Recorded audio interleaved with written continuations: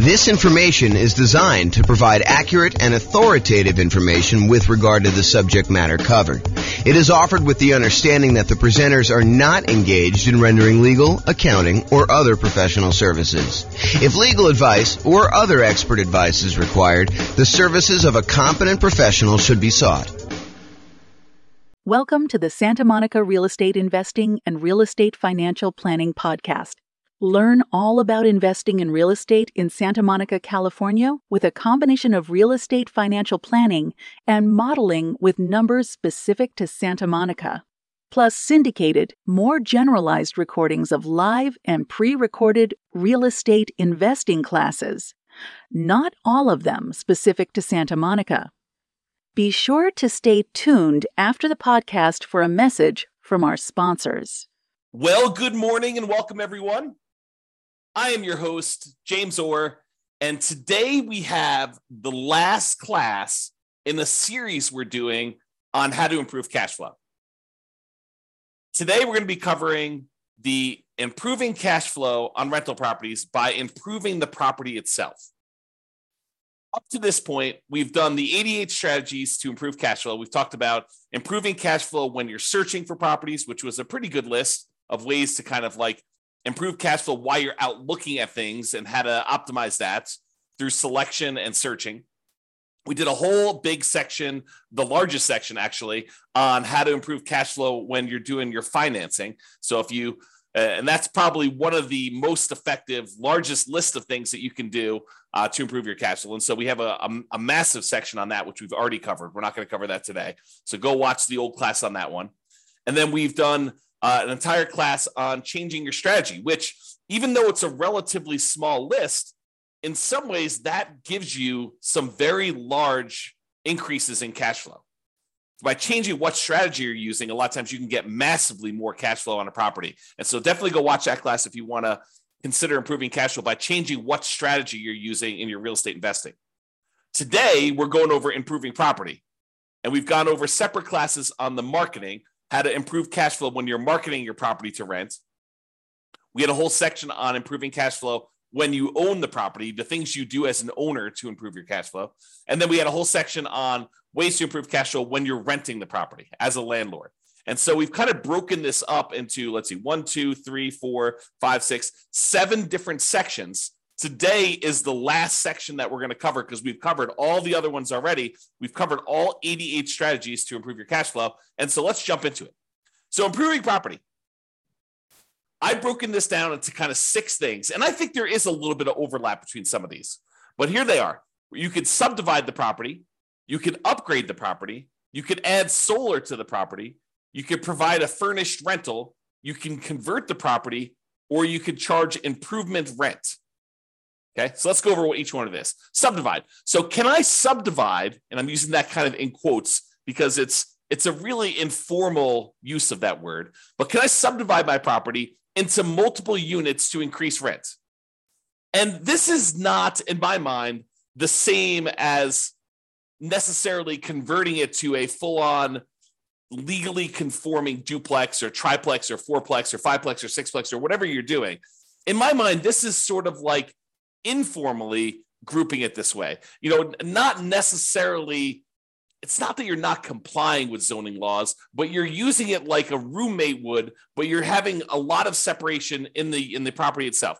The most common example of this is sometimes you walk up to a property and it's a single family home. It is definitely not a duplex. It is not zoned duplex.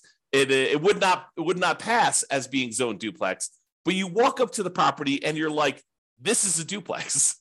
The upstairs unit, for lack of a better way to describe it, is a completely self-sufficient rental unit where you have, 2 bedrooms and a kitchen and living room and everything else. But there's like a door that normally goes to the downstairs that's like a solid core, almost like indoor-outdoor door. It's like a hardcore divider between the upstairs and the downstairs. And then when you finally open that door and you go downstairs, there's a separate apartment downstairs. There's like a separate bathroom, there's a separate bedroom, there's a separate living room.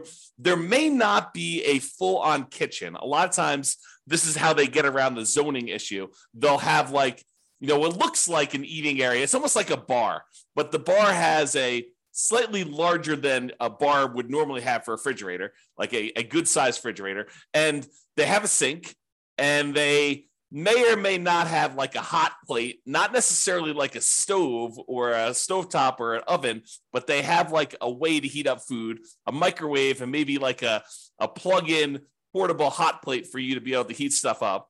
So, but you look down there and you're like, look, this is a separate unit, right? Like this looks and feels like a separate unit. And maybe even in a lot of cases they have a separate outdoor entrance. Like there's a back door to the property, either a sliding glass door and it kind of walks out to a walkout, like it's like a walkout basement, or it's an underground unit and it has like the stairs going up leading to the driveway. You'll see these units where they look like duplexes. They're not duplexes, right? Because, in some markets, and it varies a little bit market to market, there are rules about what is defining a duplex. They have to have separate heating units. They have to have separate AC units. They can't be connected that way. There has to be separate mailing addresses.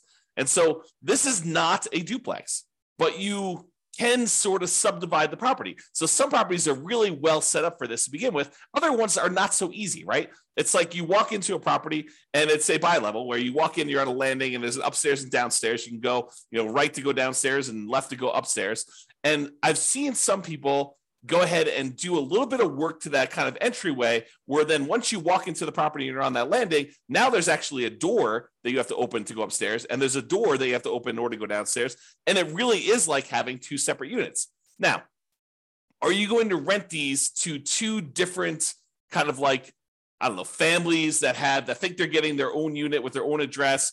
And, they think that they're going to be able to control the heating or the cooling because they both have thermostats. No. This is like a way for you to increase your rent, but they are very well separated roommates. That's a good way to describe it. This is a roommate situation, and you could have one unit that has, two roommates and another unit that has, one or two roommates. So you can have like more than one roommates kind of sharing one of the units, especially if they're dating or it's a family or something like that. But this is technically not zoned to duplex, not zoned to triplex. And so you need to comply with whatever the roommate laws are. The roommate laws are for zoning. And you got to realize that they are not separate units. They don't have their own separate heat controls in a lot of cases, although sometimes they do. But that's the big issue. Okay. So you could go and subdivide this. And do you think you could get more for a kind of like standalone mother-in-law quarter-ish, separate downstairs with everything kind of like separated out, and they really don't even have to interact with the person upstairs or the person's upstairs if they were living in the downstairs unit? Do you think you can get a premium on rent for something like that versus getting, a property where they're sharing a bedroom, where they have a bedroom rather, and they're sharing like a common living area and a common kitchen? You bet. And that's one of the ways you could improve cash flow on your rental properties, is you could find one of these properties where it feels like a duplex, even though it's not. And you can get single family home financing, which I think in a lot of cases is advantageous. Especially if you're buying your second or third property and you've already used up your FHA or your VA loan, which is what we a lot of times use when we're buying formally zoned, completely compliant duplexes, triplexes, or fourplexes. But in this case, it's a single family home that looks and feels like a duplex or a triplex or a fourplex, but it's really a single family home. And so you can go get these, 5% down conventional loans on them. Whereas if it really was a duplex, triplex, or fourplex, you could not get a 5% down conventional loan on them. So there is kind of an interesting benefit to doing this way. Now, realize when you go and sell it, you can't sell it as a duplex or a triplex, right? Because it's technically not zoned that way. You'd have to tell them, look, this is a non-conforming property that feels like a duplex, even though it's not. And if you wanted to go and live here and kind of like unseparate these, you might have a little bit of work to do. But if you're a roommate situation, or it's your mother-in-law or your mother wants to live downstairs, or your father-in-law wants to live downstairs, or your mother and father-in-law, or whatever it is, and you kind of like want to live in the upstairs and they live downstairs, or you and your brother, or you and your sister, or whatever it is, this could be an ideal situation where it feels like you have separate units, although it's a single-family home and it's zoned as a single-family home. Okay, so that's what I call subdividing. Next one, upgrade the property. Can I improve the landscaping, the curb appeal to get higher rents? Sometimes that's all it takes. right? The difference between, this is like the proverbial, don't judge a book by the cover. Don't judge a book by its cover. There's a reason that saying exists, is that people judge a property by its exterior. And so can you improve the landscaping, improve the curb appeal to get higher rent? Can you paint the property? Can you add or improve shutters? Can you do lawn care? Can you upgrade the mailbox from the ratty 1970s thing that's rusting to something that's modern and new? Can you put property address numbers? Can you upgrade the lighting on the outside? So all these like little things that you can do. It's a one-time investment that may be able to, it may be the difference between you getting, no one wanting to rent at the higher price that you start at, because we're starting 60 to 90 days before the property is vacant, ideally, unless you're just acquiring the property. But you're starting 60 to 90 days ahead of time, and you're testing rent high, and you're coming down slowly as you get closer and closer to your deadline until you find out what rent is. Well, if the property looks kind of ratty and tired on the outside, you might not be getting people biting on the higher prices. Whereas if you do all the upgrades you're supposed to do and the property looks great from the outside and you upgrade it, this could be a chance for you to get someone at that higher rent. Okay. And this could also be folks buying properties to do like more significant value add, or like more of a BRRRR type strategy where you're buying the property, you're doing a bunch of rehab on the property, you're renting it out, you're refinancing, and you're repeating the process. I mean, this could be a variation on that. I've kind of focused in on, light stuff that you could do to upgrade the property, but it could be major stuff too. A lot of times with the major stuff, it's capital improvements. And, even though we, upgrade something, it might cost us 20 grand to do the big stuff, and you might not get 20 grand worth of extra rent in the short term. Okay. But upgrading little things can make a big difference, and it can get you enough rent to support doing it. Okay. All right. So that's upgrading the property. Adding solar. When I made my initial list, I had a lot of the really easy ones.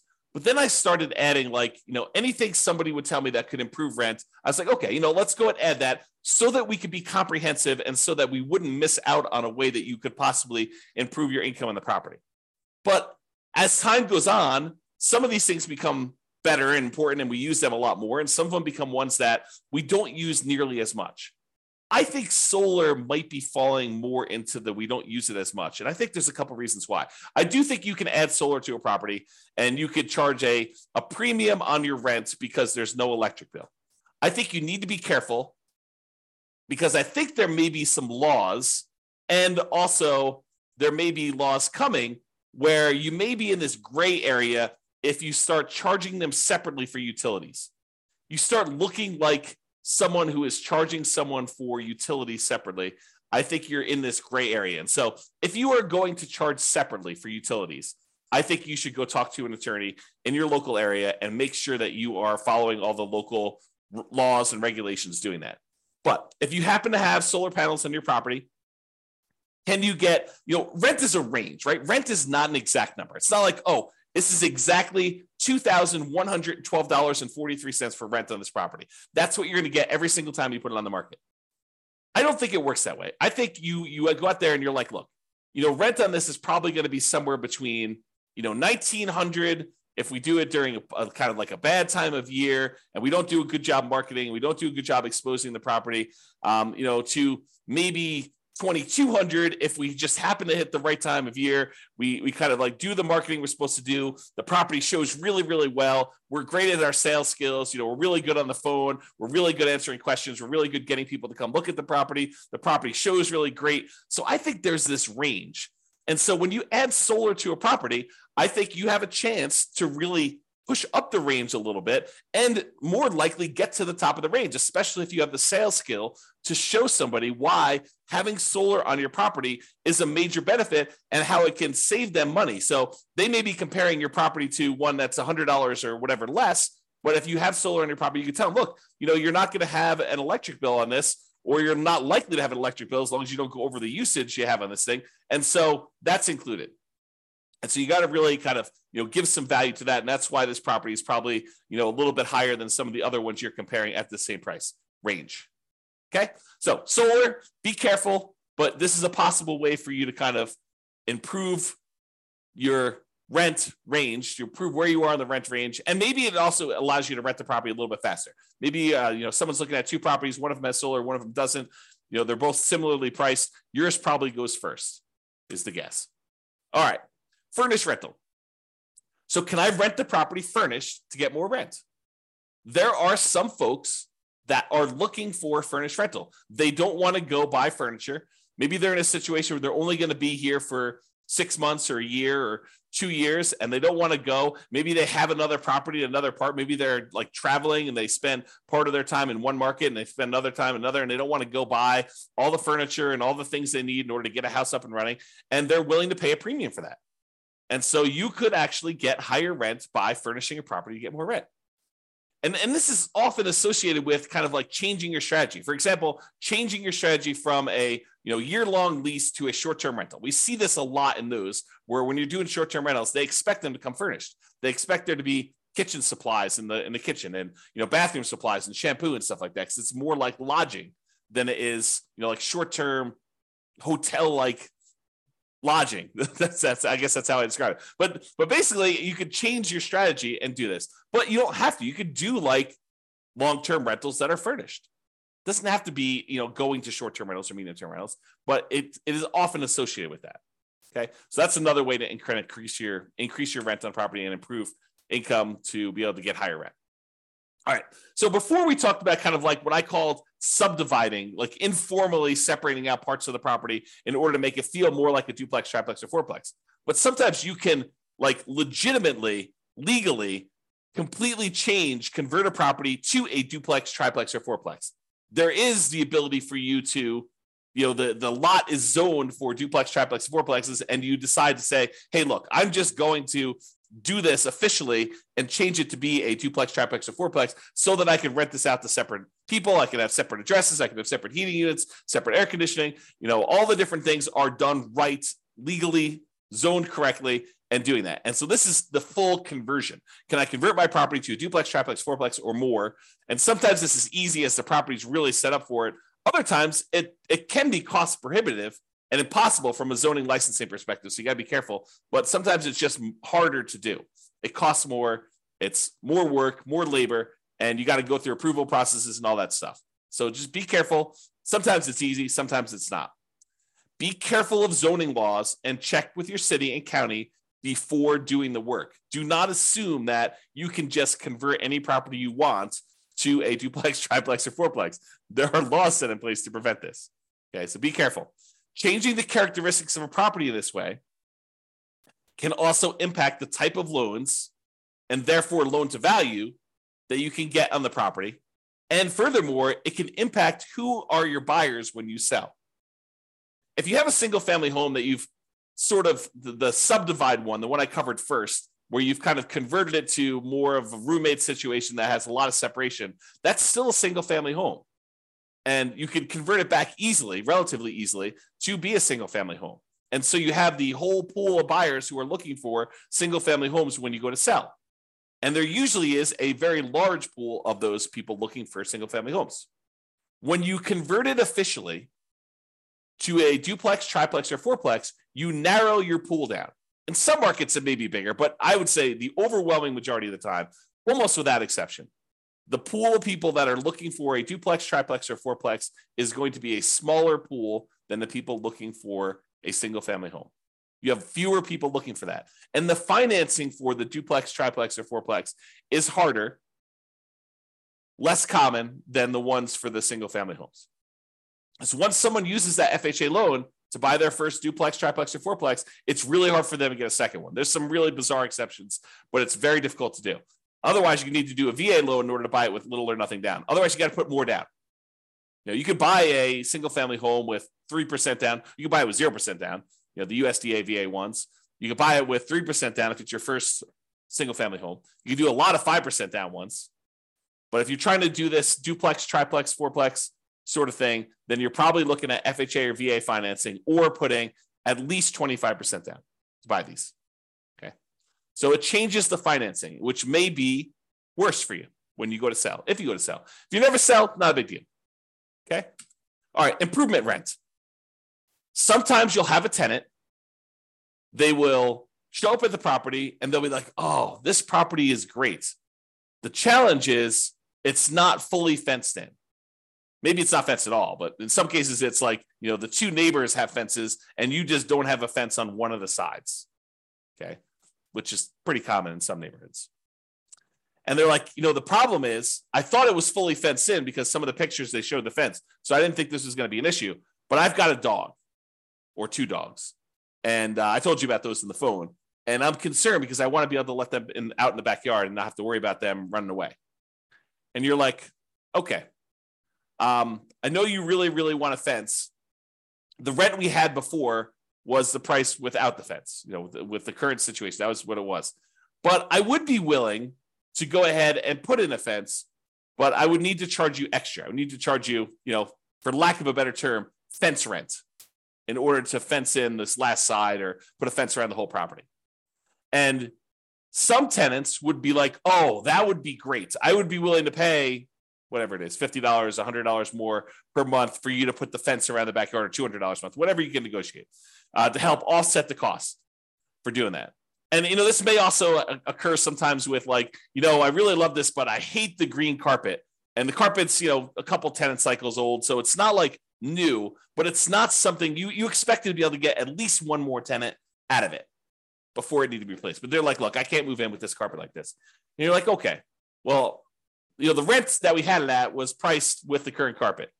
If you really want new carpet, we could actually put in new carpet, but that would cost whatever it is, $200 more per month for us to go put in that new carpet. And they may be willing to pay that.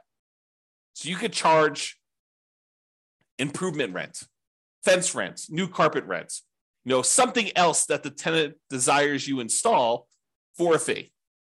Okay. Now you may not be able to get the full cost of the upgrade. You may not be able to say, look, it's costing me $10,000 to get a fence installed on all four sides here. And I'm not going to be able to divide $10,000 by 12 months and get the full amount. Even though they may tell you, look, we're going to be here for 3 years. And you're like, okay, well, 10,000 divided by 36 months, that's going to be whatever that is, $300 a month. And they're like, yeah, we're not paying $300 a month. So you may not be able to get the tenant to pay the full cost of the upgrade. But with certain items, not all of the items, but with certain items, they have a reasonable enough lifespan that you may be able to get higher rent in the future to help offset this cost as well. For example, the fence.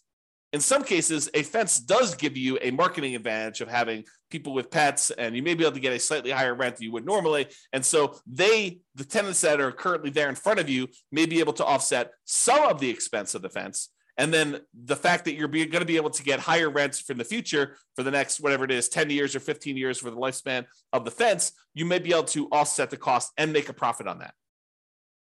Some things like carpet might not be able to charge enough to justify it. Some things like a fence, you might be able to. So you got to kind of work out the math on doing this, which leads me into my next thing, which is calculating your return on investment. So I did a class, it's on the podcast. It's on the website and podcast. You can go listen to it, but it's called When to Do Upgrades with a Value Add Rental Property. And I walk people through how to do the calculation in order to figure out what your return is on the investment you make in order to see if it's worthwhile doing that. And I include a spreadsheet to help you do the math, but you want to be able to determine, look, I'm going to go spend an extra $5,000 or $10,000 in order to do an improvement on a property. You want to look and see how much money am I putting out? How much money am I getting back over what time period? And when do I make all my money back? And then how much profit do I make? And then what is the overall return on that money that I invested to see if it makes sense for you to do this extra investment? Sometimes you have to do it, right? The kitchen sink is just not working anymore, and you have to do the upgrade. So that just becomes a capital improvement in that way. But sometimes you have a choice. And that's what we're talking about when we look at choosing these kind of returns that you can get by doing upgrades on properties. The basic idea, I'll kind of like give you the very short version of the class. It is you're doing an internal rate of return calculation over the lifespan of the upgrade that you're making to determine how much you're putting out at the very beginning, and then how much you're making over time on that thing for the lifespan of the actual upgrade you did. So if carpet's going to last you X number of years, you want to see how much you spent on the carpet to do the upgrade, how much extra money you're going to make on doing that carpet upgrade. And then when the carpet actually is completely its lifespan is exhausted, it dies, it's used up, then how much money did you make and what was your return on making that investment? And in some cases, on certain rental properties, these can be very profitable, like mini investments in your property, right? Like you go and you put up 10K and you're making whatever it is, 20% return on your money each year. And in other cases, it's like hardly worth doing at all. You're really just doing it to kind of maintain the property and to move forward and to make the other return. And you may be not even making money on it. It may be sort of like lost in the other parts of the return that you're getting.